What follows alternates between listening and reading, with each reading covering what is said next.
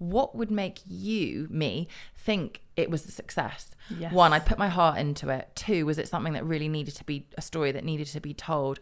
And then I said to myself, how many books do you need to sell for you to be happy? And then I stopped and I was like, actually, I don't. It doesn't matter. Welcome to the Power Hour, the weekly podcast that will motivate you to pursue your passion and to achieve success. I'm Adrienne Herbert, international speaker, fitness coach, Adidas Global Ambassador and entrepreneur. Each week, I'll be talking to today's leading coaches, creatives, change makers and innovators to find out their daily habits, morning routines and rules to live by. The Power Hour is all about taking just 1 hour each day to help you improve your life and unlock your full potential. Whether you want to build a business, write a book, run a marathon, or maybe you're just looking for a spark of inspiration, the Power Hour is going to help you get there faster. Welcome back to the Power Hour podcast. Today's guest is a best-selling cookery author and professional chef. She grew up on an army base where she was taught to cook by her mother. This is where she learnt the importance of cooking and sharing food as a community. Since then, she has cooked food for international actors and musicians such as Take That, and together with her sister, they have published 2 best-selling cookery books, appeared in their own primetime cookery TV show, and opened a cafe in Selfridges. I'm so happy to introduce you to the author of Eat Happy, a woman who is passionate about sustainability and feel-good, fuss-free food. Welcome to the studio, Melissa Hemsley. Thank you very, very much. I'm very excited to be here with you today. Thank you so much for coming in. I've been so excited about this all week. And today I want to talk to you about so many things. I want to talk about your vegetable garden, about working with your sister, fair trade, sustainability, why we all need to start loving leftovers, cooking for Gary Barlow, of course, and also your book, Eat Happy.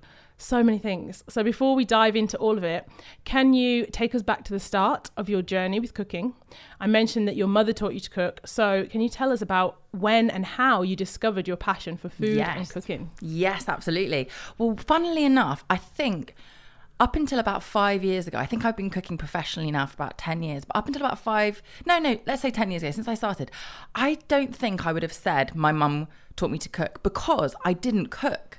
So she really spoilt us. She was very much in control of the kitchen. My dad was away a lot, being in the army, and my mum worked 6 days a week. So when she came home, that was her space in the kitchen. The door would shut. It would be very frantic in there. Me and my mum were quite frantic. Jasmine's more chilled. And so I didn't actively see her cook. But what she taught me, I guess, were life lessons in cooking, which is the most important thing. Is it's not the actual practical tips of learning how to chop or baking a perfect cupcake. It's the idea of food is fuel, food is love, food is there to be respected and valued, and we should all be able to open up a fridge or open up a cupboard or a drawer and see a meal.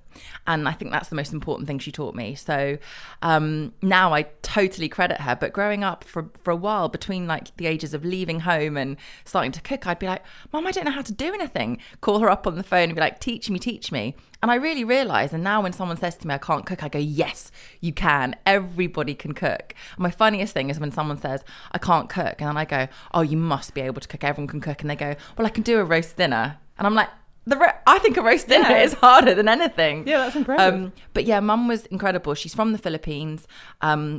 She came over here in her 30s to study, met my dad, always showed me the sort of, she doesn't like me using this word, but the sort of thrifty, frugal way of eating. She's like, it doesn't sound very sexy. And I'm like, but Mum, that's the point. Food for all of it, and probably I'm guilty of it too, food for all its colour and gorgeousness on Instagram. But a lot of the time I do, I'm quite honest, and I'll be like, this is quite an ugly looking soup, but my God, is it delicious. And not everything is always particularly delicious to the eye, but the most important thing is that you eat it, you enjoy it, and it satisfies you. Like what I just brought you to eat and nibble on. Yes. I said to you, it's a recipe gone wrong. It's too dry. And actually, I should probably share this more on my Instagram is show when it goes wrong, because I think sometimes people think, and you must feel this too, that everything works the first time, especially when we're running a business. Things go wrong all the time. Actually, I was going to post this morning a coconut carrot cake, and I tested it once and it was perfect. And then I thought, I'm going to give it another go because it had coconut flour in it, and baking. I just always struggle with baking, and I thought I don't want anyone to go and buy the ingredients and it go wrong. That would be the worst feeling ever. So I gave it another test last night about 9 o'clock. I was knackered, and it was all going well. And then I just went, it's not good enough.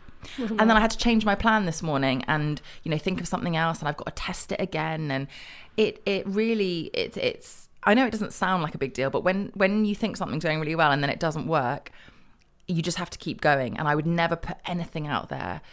We're expected to give so much free content and so much free things away, but it doesn't mean it should ever be anything less than 100%. I always imagine people are going to go and buy those ingredients because of me. So while I'm not professionally trained, I sometimes think it's been an advantage for me, because I can say to people, I totally get why you don't want to cook dinner tonight because you're knackered. I totally get why that seems intimidating. I totally get why you don't enjoy it. And I'm always looking for shortcuts when I cook. So I always say a lot of my recipes are one pan or one tray and things that you can reheat the next day or have cold in your lunchbox. After I see you, actually, I'm going out for lunch to a Filipino restaurant. Nice. There's a lovely boom in Filipino restaurants in London, which weren't there so much when I was growing up. But normally I'd have a packed lunch in my bag. Really? I love there's so many things there that I'm nodding along and thinking, yes. So especially the fact that, you said things aren't always right the first time. You can change things, mix it up. Or the third time, exactly. You can try things out and not be afraid of one mistake doesn't mean that you have to discard the whole thing. You can tweak it or change it. And not just a recipe, but just generally. Do you know what I mean? Things take time and practice.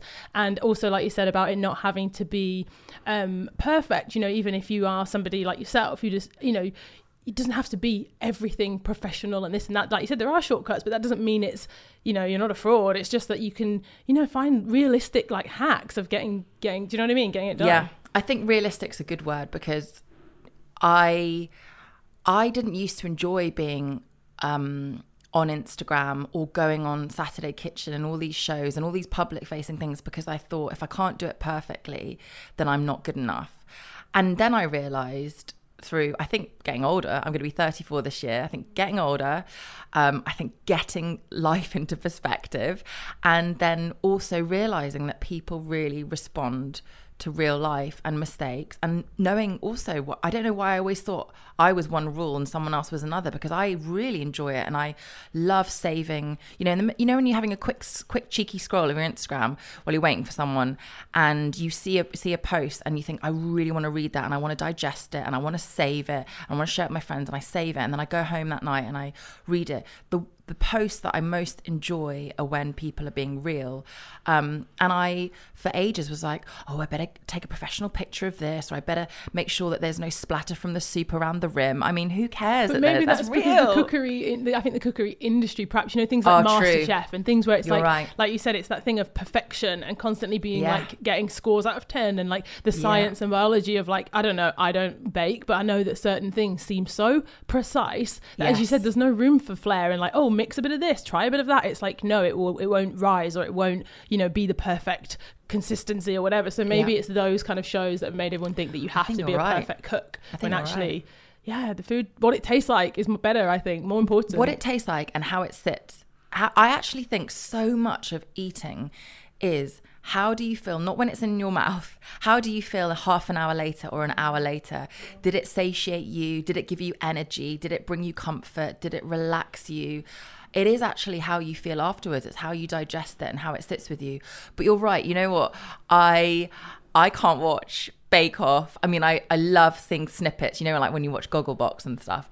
I love all the characters, and I know quite a few people that have been on Bake Off. So I love them and I love the concept of it. But when I flick past Bake Off or MasterChef or any of those shows, my heart races. I genuinely get anxious. Not because it's my industry, but I find it the competitiveness. But going back then, so a lot of people will know you and your sister for Hemsley and Hemsley. Yeah. So together you have 2 best-selling books and you opened the cafe in Selfridges, which is fantastic. I've been there. Not for a while though. It was quite a while ago when I went there, and everything was delicious, and there's like lots of different ingredients and like fancy things that you might not have like tried, or maybe not fancy, but do you know what I mean? Things that you wouldn't Interesting have things you wouldn't have put together, and you're like, oh, that sounds cool. Let me try that. So I want to know what it's like, I guess, having a family business, but also working with a sibling. Yeah. Well, yeah, the cafe actually is 3 years old, which is nuts. And a lot of people that I know are like, hang on, is your pop-up? How can your pop-up be 3 years old? It's not pop-up anymore. And that's the thing, when we started it, maybe this again is my I always like to think of the worst case scenario. I thought, well, you know what? We'll give it our absolute all. And it took us a year to, we actually talked about it for about a year beforehand. And then it took a year before it even opened its doors, because it was actually in an old building that Selfridges owned, where all the staff and head office used to be. And then they've converted it and sort of amalgamated it into the shop. And it's in the body studio. Yeah. Probably your favourite bit, where there's all interesting things going on. Anyway, it's 3 years old. And I remember when we opened up the cafe, so 3 years ago, it's 2016, we'd had a couple of books out by then, but people were still very wary, and there were quite a lot of haters of healthy food. I think the landscape's really changed. The body studio was quite revolutionary because there weren't very many fitness brands either. You had your big guys doing cool, more fashiony activewear, but all these amazing brands that have popped up over the last 2-3 years. Especially, I love ones that are made out of recycled plastic and all the interesting activewear. And so we just said, do you know what? We're going to give it our all. I don't know if maybe to our detriment, I don't know, but Jazz and I, we're not natural business people, so we didn't go, right, let's make this incredibly commercial. Sadly, healthy food isn't necessarily commercial. Most restaurants, I spent 3 years working for a group of restaurants. Most restaurants earn money from alcohol. So, a healthy eating restaurant, not that I don't drink alcohol, we have amazing champagne, which is, by the way, zero dosage, which means no added sugar, because lots of champagne's got added sugar. And we have amazing cocktails, and we have kombucha cocktails and all sorts. But we just went, let's just give it our best shot. If this is our chance to advertise what healthy food can be, let's just throw everything in there. And 3 years ago, some things weren't very popular. We were doing sauerkraut and kimchi. Now, if you love Eastern European food, German food, or Korean food, you love kimchi and sauerkraut because it's a flavor thing. And when we tried to explain it to people that, fermented foods are good for you, lots of people were like, no way. And now it's so incredible to see that tons of restaurants will have a great brunch menu with sauerkraut and kimchi. Not taking any credit for this, but it's been an amazing learning curve the last 3 years, seeing how specifically, I wouldn't just say Londoners, even though it is in London, but Selfridges is an amazing international department store. And I've loved seeing how people have embraced food. And my favorite thing actually is when people walk in, whether it be a couple, a family, lots of kids come in because they're just walking past and they see a cafe. They come in, they don't know who we are, they don't care who we are, they don't even know it's healthy food, we don't bang on about it, and they eat the food, and then at the end they might spot a cookbook, they might flick through it and go, hang on a minute, was that just loads of broccoli in that? Yes. Is that cabbage that I ate that I really enjoyed? Yes. What is that? So I love it. And it means that we get this, we get constant feedback all day long, 7 days a week, about what's working or not. And going back to your question, I sort of digress, but that's the cafe. But it, for me, is amazing because it goes back to how we started, which is cooking for people. You bring out books because you want to share your recipes with more people. You start Instagram because you want to share with more people. But actually, the best way to learn and grow as a self-taught cook is to feed people and see what they like, see what they don't like. I'm guilty of overfeeding people. I love to watch people eat. I know, very, very, slyly from the side. No one wants to get watched eating. But yeah, so we started Hemsley and Hemsley about 10 years ago. It is the longest story in the world, but in a nutshell, we totally fell into it. I wanted to be a doctor up until about age 21. And then I had a bit of a crisis of confidence about 19 and realized that I thought, I don't know if I think I could have managed it looking back now, but about 19, I just had a real confidence crash, and I was incredibly emotional beyond I'm a big fan of emotions. I don't mean emotional in a bad sense, but I really thought I wouldn't have enough separation to be able to deal with being a doctor and dealing with and putting emotions to bed. And I hats off to everybody in the medical world who deal with grievances and all sorts. And actually my dad was really ill for a long time and he died 4 years ago, so I spent a lot of time in hospitals working with these people and how amazing they are and strong, and cheered people up even when they were giving the worst news ever. So it's funny because now I look back and I think, why did I want to be a doctor? Well, I loved being around people, I loved helping people, and I loved bringing people just options and chatting to them. And I kind of feel, in a weird way, not that being a doctor is the same as being a cook, but I kind of get the same buzz as I imagine doctors get, is helping people a little bit. Yeah, no, I completely agree. Do you with see that. it? I mean, that's totally random, but no, it's not. I actually think, I talk a lot to people about, food as you are the medicine same. and fueling yourself. You're helping people out. Yeah, but I think with the food and doctor thing, we actually had a doctor who has a food cookery book out because, food is medicine and we all have to eat every day. And, what we put into our bodies is incredibly important. So I don't think they're a million miles away. But I think even with you too, exactly is the same as we've chosen a path where we get to help people and hopefully inspire them, and I think and give tips and do it also. That was where I was coming from when I sort of started this company. I sort of was like, oh gosh, my whole life I've wanted to be a doctor. I don't know what I want to do with my life. So that was that. I was also working for a barefoot shoe company for about 5 years, which was super interesting because it was all about feeling the way that basically getting in touch with your feet, feeling the ground, living as nature intended, which is sort of what I do with food now. Is I try and eat as natural as possible and a variety as possible. Jazz was modelling and had been modelling for years and years and was really, really good at it. And, I think with modelling, it's an interesting one because there are so many beautiful model-esque girls and men in the world, but it's also a very competitive industry and it's all about personality as well. And have you met Jazz? Yeah. So I think she was amazing at it because everybody loved working with her. Yeah. So that was an interesting one. She was very good at it and she had all these people that adored her. And I can imagine that with both of you. You've both got that energy and that enthusiasm that when people meet you, they want to be around you. They want to, I'm sure, like you said, work with you again. They want to, you've both got that infectious energy. Thank you. I feel the same about you. Mutual. It's mutual love.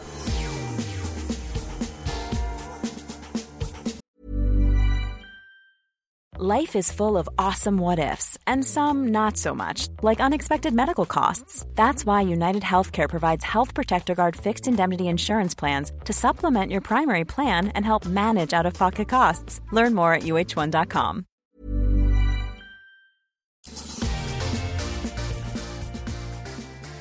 So the story is that about 10 years ago, I was sort of between jobs. I was sort of working in food, hospitality, the restaurants. I was falling in love with food. I remember not really ever having had asparagus. I mean, I'd had asparagus, but I hadn't really understood that there was a thing as asparagus season.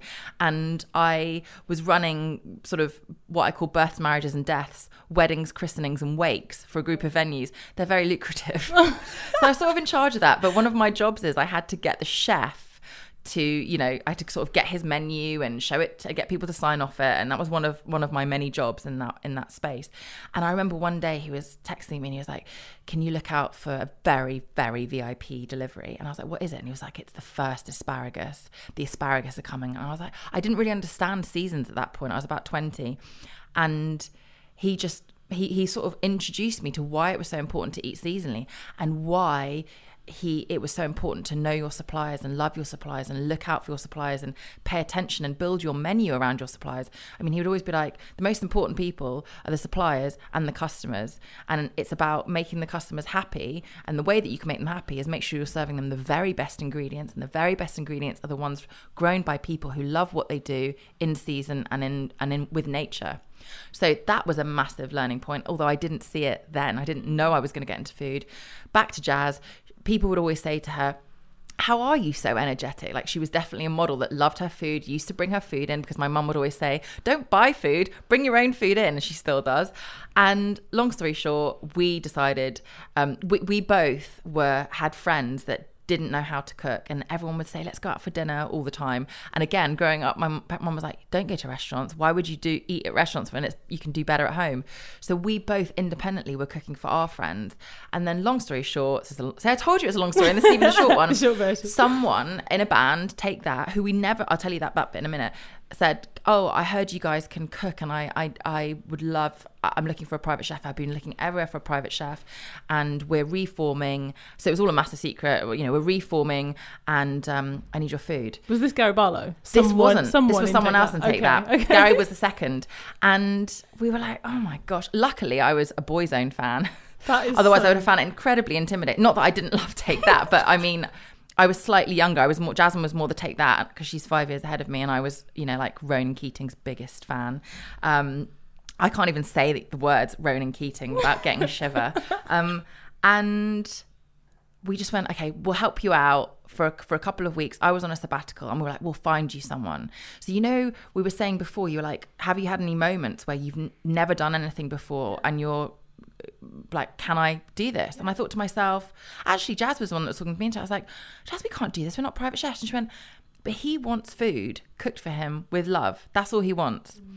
And she was like, we're amazing at that. And I was like, okay, let's do it then. And on the first day, I remember walking out of his house, bouncing and being like, that felt amazing. Because I was like, hang on, how's this going to work? Am I just going to be like tucked away in a kitchen, like sort of serving this person who's in a band and thinks they're, you know, couldn't have been further from the truth. He's an amazing person. Cooking for him, watching him eat, getting the feedback, going to the markets in the morning, picking what was fresh, cooking it, knowing that I was making him happy, knowing that I was giving him energy to go and take on stadiums. So I fell in love on the first day. And we never, ever talked about Take That until Gary brought a book out at the end of last year all about it. Yeah. And so we never talked about it. And no one, and from then we cooked for the whole band, and then all of the band's friends, actors and so on, and big names, and people that were in the theatre, and then people that were moving to LA and wanted advice or like where they could eat. And we never talked about it. No one ever said don't. They never said, please don't talk about me or make me sign anything. But we didn't, because we thought, I bet we're an annoying prospect. We're two smiley, big teeth girls cooking food, not trained, and then what? We're going to drop some celebrity names in. You know, it's all going to become a little bit faddy. And actually, all we're talking about is lots of broth, lots of soups, lots of ginger, garlic and onions, like very much my mum's side of Filipino cooking, lots of leafy greens, lots of soul food and comfort food. And we didn't want that to get lost. And to be honest, anyway, for the first 2-3 years, we were just cooking.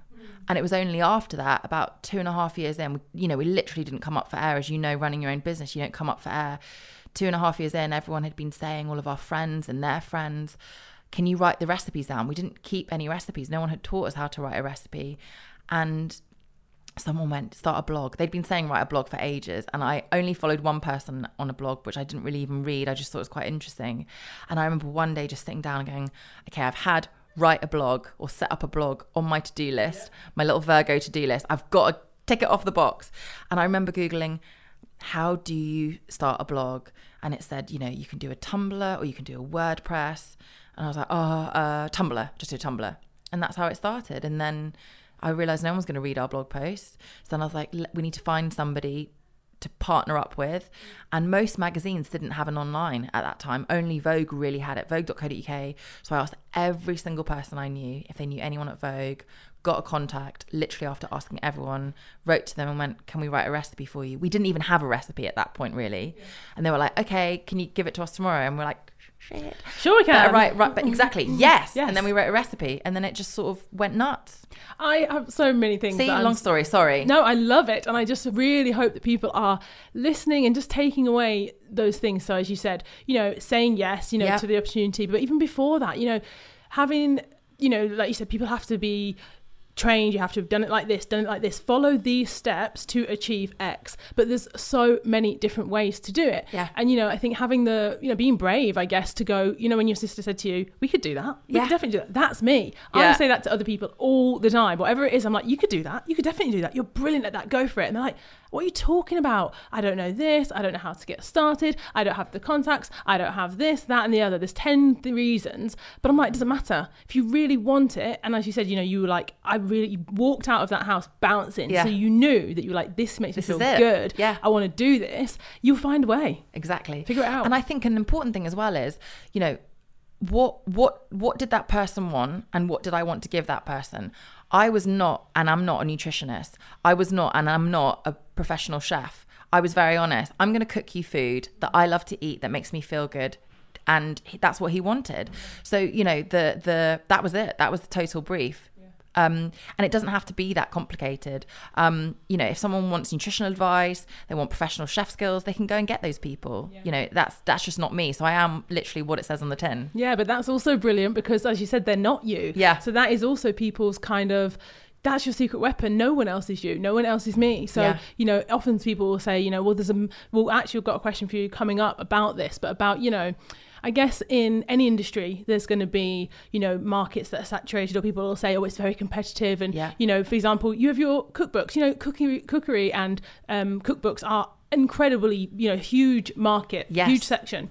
And I feel like, often some people would say that's a reason because there's 10 people have already done that. Or even like starting this podcast, people had said, oh, there's loads of podcasts out there now. Like, yeah, there is. But with anything you want to do, there's only one you. There isn't another me doing this show this exact same way. So I guess for anyone who, listening, who is ambitious about starting something and wants to move into a space that they think is crowded, what would your advice be to them when it comes to standing out? Were you quite considered in that with yourself?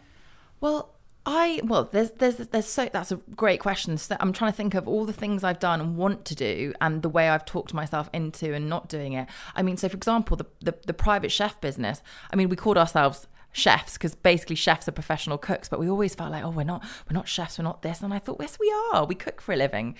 With that, there wasn't anything in the market.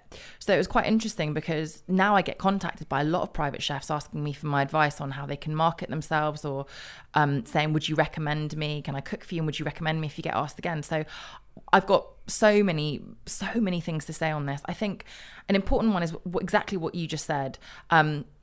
No matter how busy a market seems, there is always going to be a place for you if what you're doing is really good and you know in your heart that you would be that customer. Sometimes when I bring out a book, you get, and quite rightly, you get asked by journalists, so what's different? Do we need another cookbook? And so I would never bring out a cookbook unless I absolutely knew there was a reason to make someone go and spend that money, a reason to print lots of pages. There's a whole team, a reason for all those people to work on it with me for a year. So do you really believe in what you're doing? That's the first thing. Don't be afraid of competition. I've always thought to myself, I think probably my mum encouraged me with this. Again, my mum's quite nervous. She was very upset when I didn't want to be a doctor after years of wanting to be a doctor. But she also was great. And not only did I want to be a doctor my whole life, I then didn't even go to university. Right. And my sister said to me, she was like, Mum thinks it's my fault. Obviously, everything was Jasmine's fault, but it wasn't even Jasmine. I just realised. So I think that's another thing is don't let anyone else's expectations of you stress you out. I think I was quite successful early on because I had the drive of feeling like I needed to prove something to my mum. Like, I didn't go to university, Mum, but I'm okay.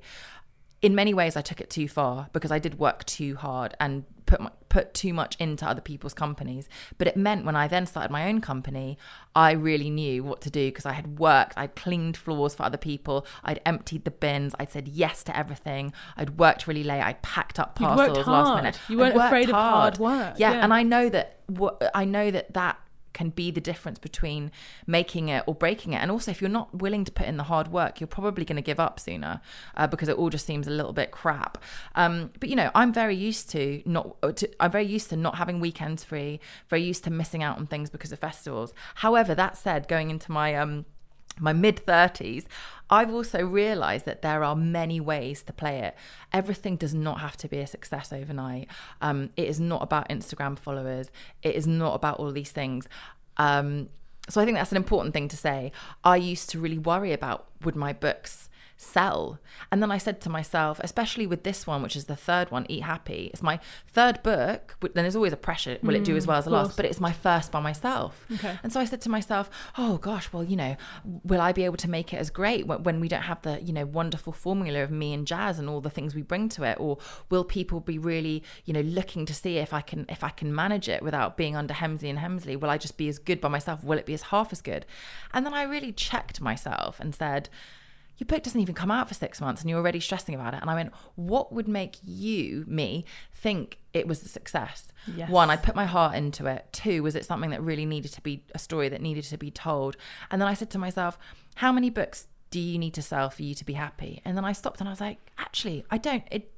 It doesn't matter. The number doesn't matter. I mean, it's not going to get to a certain number and then I'm suddenly considered a success or not. So I just talked myself through all of this. I'm a big fan of talking myself into things.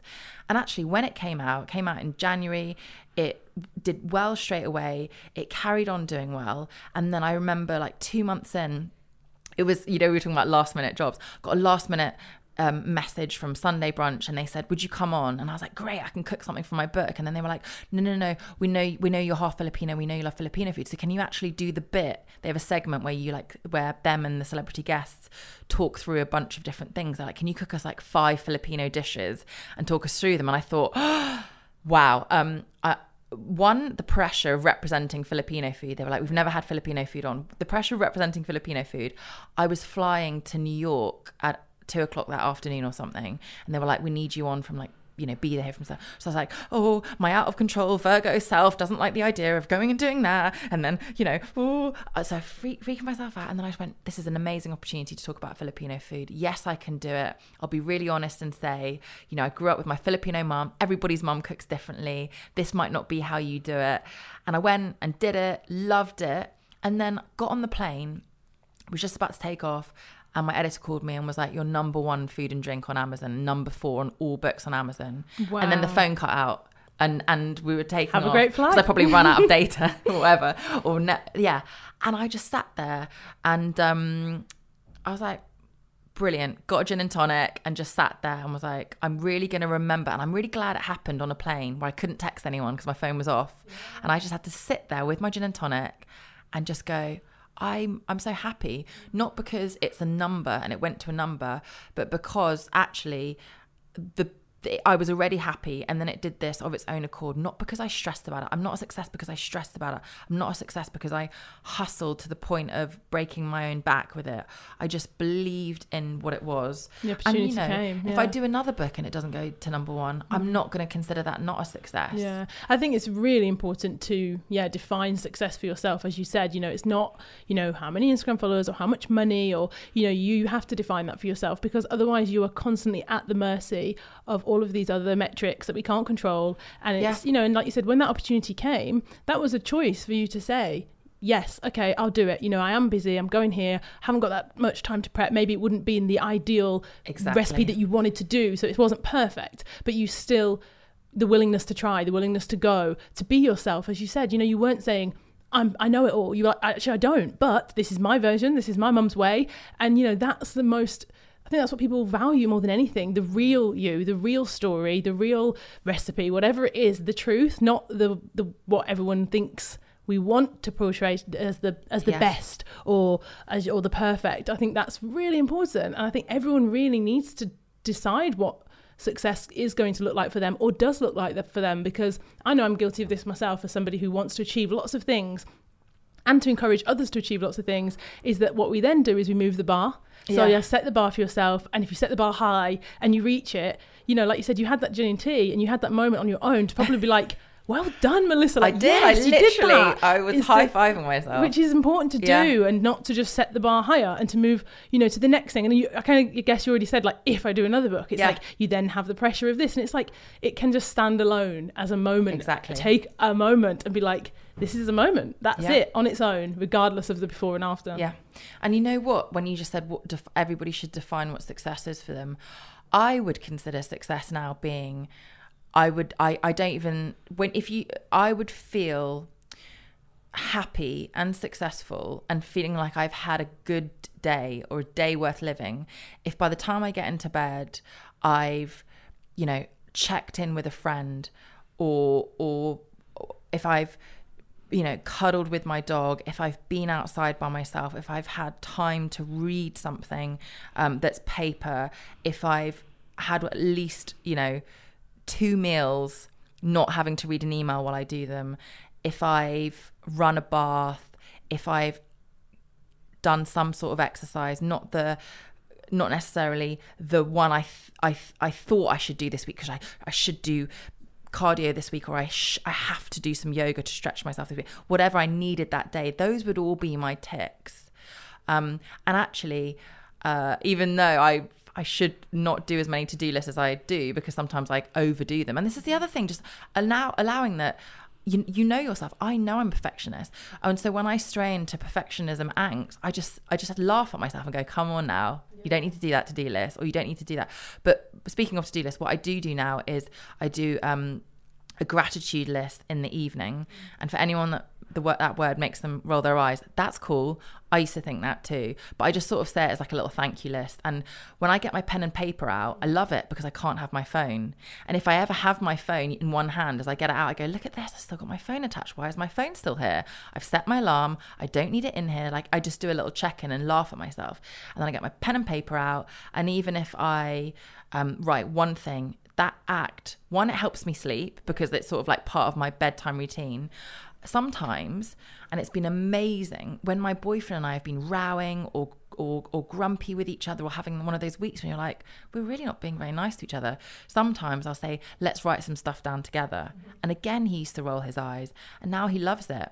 And then, do you know Venetia Faulkner? Mm-hmm. Yeah. Yes, she's coming in very soon. Oh, yes. Brilliant. So she and I were chatting on her podcast, and she said she likes to do them in the morning. Mm-hmm. And I was like, whoa.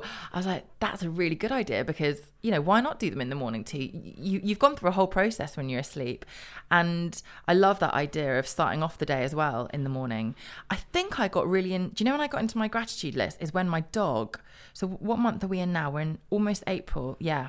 So my dog, Nelly, who's beautiful. She is beautiful, isn't gorgeous. she? I mean, she is beautiful. And my boyfriend actually just texted me and was like, can you send me some pictures of Nelly? He's like, because I'm going to get her tattooed on my arm. He's in Asia at the moment. I was like, good for you. Brilliant. I was like, I'm next. Can I be on your arm next? Sorry, that's just a random thought. But we love her. The point is, we love her so much. And I hope not that I'm saying having a dog is like having a child at all, but I really feel like me and my boyfriend, we're quite a good team as dog parents. So I hope we'll be good as parents, because, you know, you do have a lot of poo and wee and sleepless nights, and have to organise your life around them. Anyway, that's aside. She almost died in May last year. We just woke up one day, she sleeps between my legs, and she was screaming and on the floor, and it turned out she had a slipped disc in her neck. And it was terrifying, and she ended up being in intensive care for 7 days, and they didn't know whether she'd make it. And I remember now, I started that list in earnest every night, because one, I was beside myself with worry.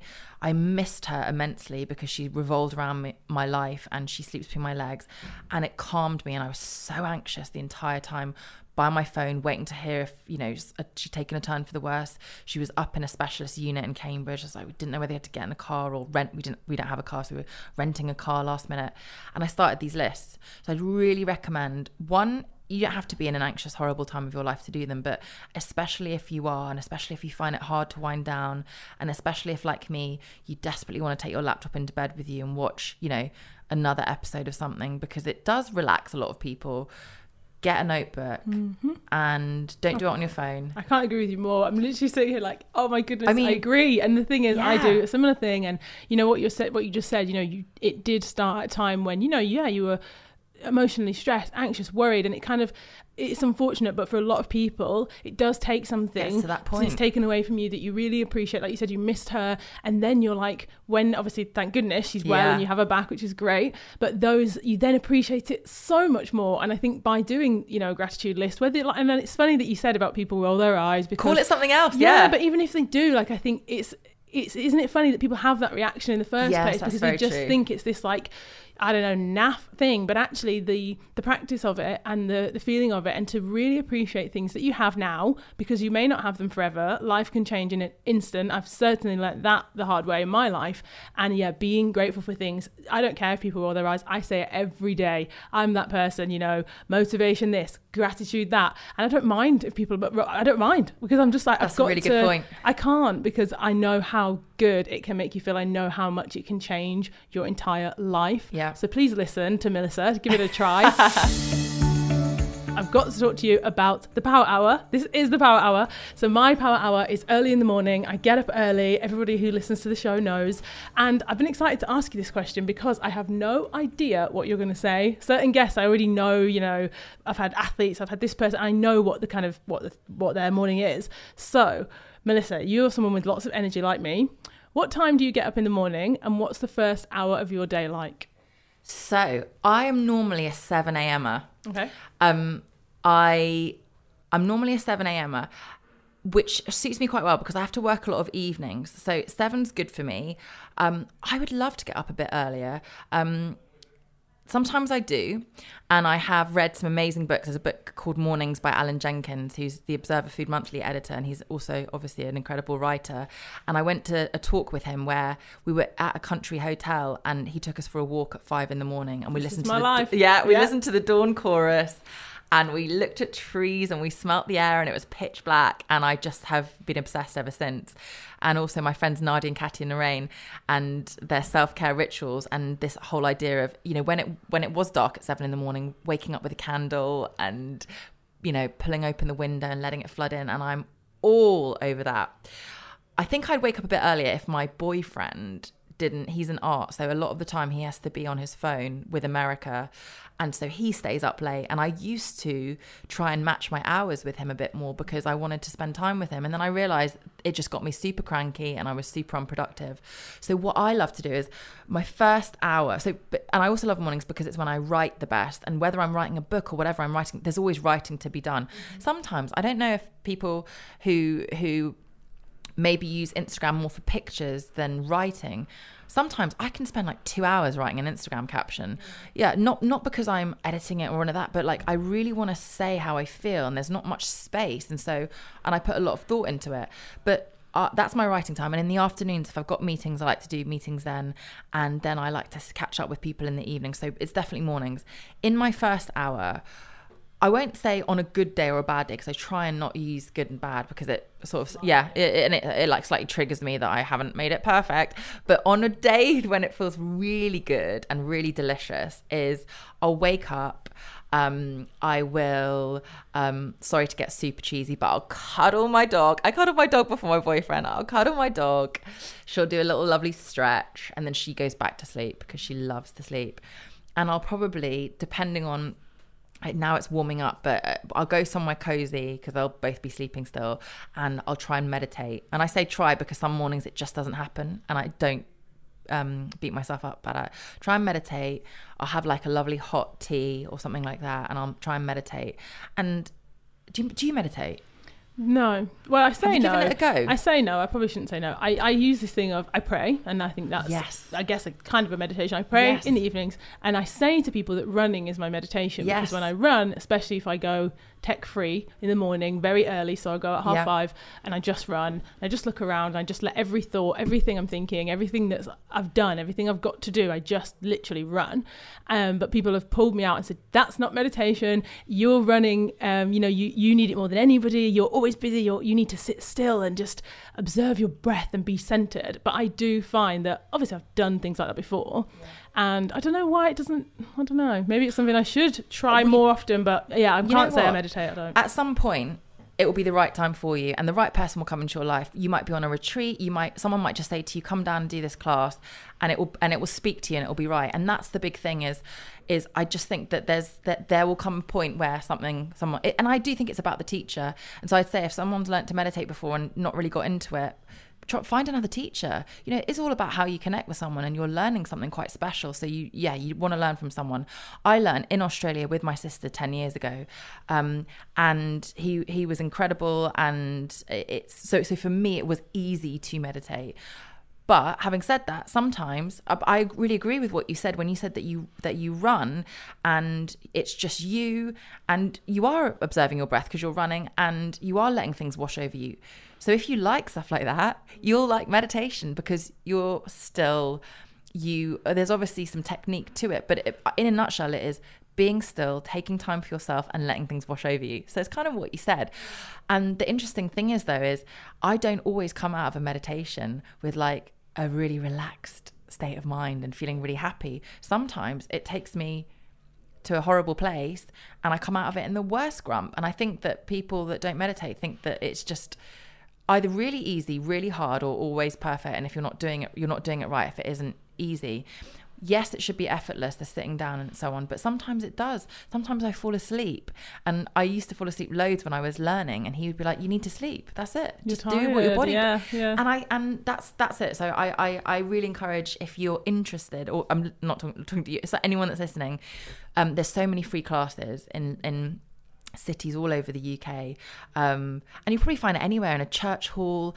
You know, it's not an expensive thing to learn. Meditation teachers are really super cool. You can have really young ones, you can have really old ones. I've met so many, but sometimes I genuinely forget to do it, and then sometimes I don't want to do it. If I'm in a bad mood and I don't want to meditate, I don't have time for this. I have all these struggles as well, but then I always know when I do, it's like going for a run. Probably if you don't want to do it, you know how good you're going to feel afterwards. That you said then as well, that you can, even the fact you said you learnt to meditate, you had a teacher, and you're saying about go to a class. I'm honest, I've never considered that. I think I've always thought you either meditate, you sit down and you learn how to do it yourself. Do you know what I mean? But actually, you need to learn it. You need to, you wouldn't just teach yourself how to drive a car. So maybe that's the key. Maybe I need to actually learn how to meditate instead of just thinking, I tried it, it's not really my thing. Yeah, exactly. Yeah. But I also, I really want to make that clear that it's not always this zen happy feeling I get. Sometimes it really throws stuff up. I've had lots of all sorts of therapies. Like I said, my dad died, and for years I actually didn't want to go to therapy because I didn't want to go over it. And meditation can really throw stuff up that you might think, hang on, I want to meditate because I want to be really productive today. I don't want to think about that awful relationship or that my father's died. I don't want to deal with that. But what I've realized 4.5 years on from say that one specific, really important thing of my dad dying, a parent dying is so important and specific, is by putting off the grief process, it's affected me in a way that, I don't beat myself up about it. It was the thing I needed to do. I needed to not deal with it. And now I am dealing with it. So I just think and going back to eye rolling and how you love it, I think what's so funny, you're totally right. I shouldn't ever apologize for saying something or even saying you're probably going to roll your eyes. Think back to 5 years ago or 10 years ago. Yep. Podcasting, people would have eye rolled.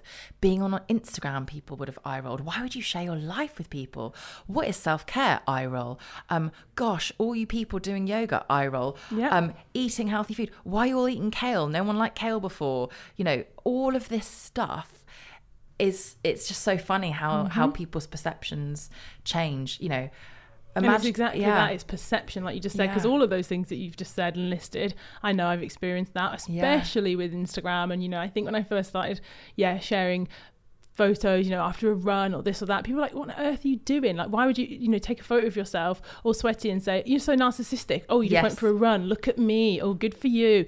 And it's interesting because now every time they go for a run, they wouldn't even, it's like, if you didn't post it didn't even happen. And it is funny that I think culturally, and socially, and things change because they become a norm. But it's funny how we can't be, first mover advantage. You did something first, which is why, that gave you an advantage. However, once it's a social norm, then we can all do it because, as people, the whole thing of followers and sheep, we like to just conform. We like to be in a tribe. We like to be the same. Whereas when someone does something first, that's when I think people are resistant because they're like, it's not everyone's doing it, Yeah.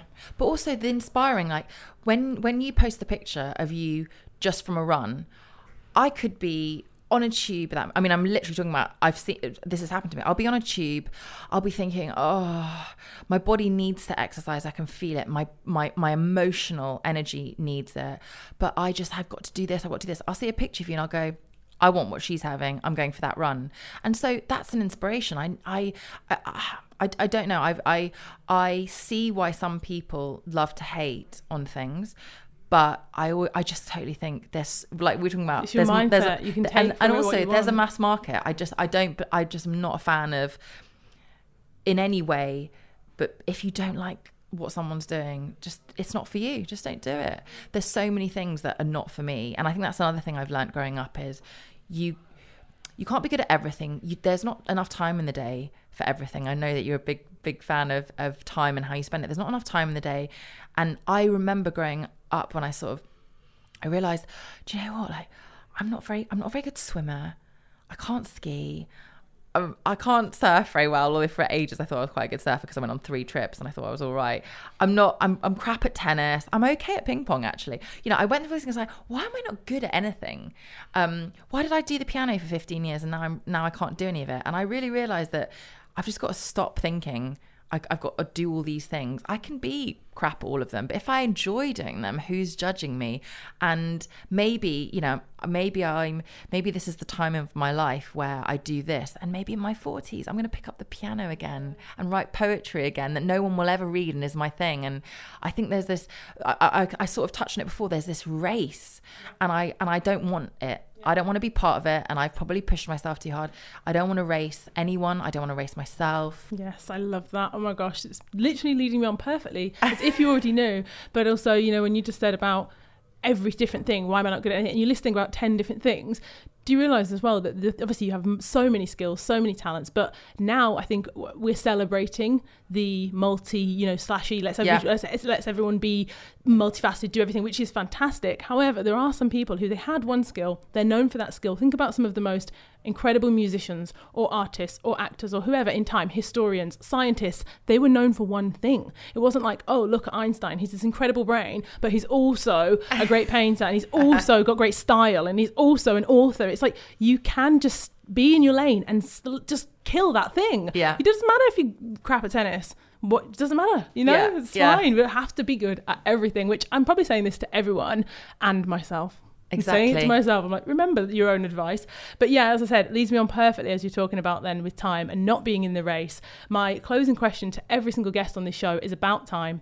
And it is, what is the most valuable thing that time has taught you? Wow. See, that is a big old deep question, because I see it, yeah, I've sort of touched on it, I guess, is that I think an important one is that this is my life and no one else is living it, and I can do anything I want, as big or as little as I want. And I'm really getting to know myself more and more, and I'm really starting to like myself, and I'm really starting to be easier on myself. And I'm also really, time has taught me how much I made things unfun for myself when I was younger, and even last year potentially, or even earlier this year. And so one thing I'm really working on, and you know, you don't have to go and see a therapist, you don't have to, and there's obviously so many forms of therapy, but working on yourself, being your own friend, checking in on yourself. Like I told you, I like talking to myself. Sometimes I talk down to myself, sometimes I argue with myself, but really, like, being your own cheerleader is super important. And so you know, I'm in a relationship now, but I always know that I can be a better person, girlfriend, daughter when I'm have a bit of time to myself. My instinct is always to be like, hey, everyone come around to my house and I'm going to feed you, because I know I love that. But actually, I've really allowed myself time now to just be under the blanket. I get into bed in the middle of the day and get under the cover, and I just be with myself. And I've allowed myself to enjoy that and not get lonely and not look for the next thing. Amazing. Thank you so much for sharing that. Thank you. And for anyone who's listening and loving this and wants to follow you online, they want to find your books, where can they follow you? What's your, all the info, and where can they get your new book, Eat Happy? So I'm at melissa.hemsley, because there's another Melissa Hemsley on Instagram. And then I'm like Melissa Hemsley Cooks and stuff on Facebook. Or there's melissahemsley.com, and I send out a newsletter when I get around to it, normally every month, with lots of free recipes. And so yeah, you can go onto any of those and get tons of free stuff. If you like paper and with a book. My book's called Eat Happy, and you can buy it anywhere. And it's 120 30-minute recipes, mainly ones you can do in one pan, and lots of leftovers, because time is precious. Like we just said, you might cook something today and it can be tomorrow's packed lunch or tomorrow's dinner. So yeah, easy stuff. Thank you so much for having me. No, thanks for coming in. It's been wonderful. And thank you everyone for listening. As always, I really, really hope that you enjoyed this episode. And remember to share this if you think that somebody would value from hearing Melissa's message today, then please share it with them. You can rate and review over on iTunes, all of that good stuff. Thanks for listening. Have a great week. See ya.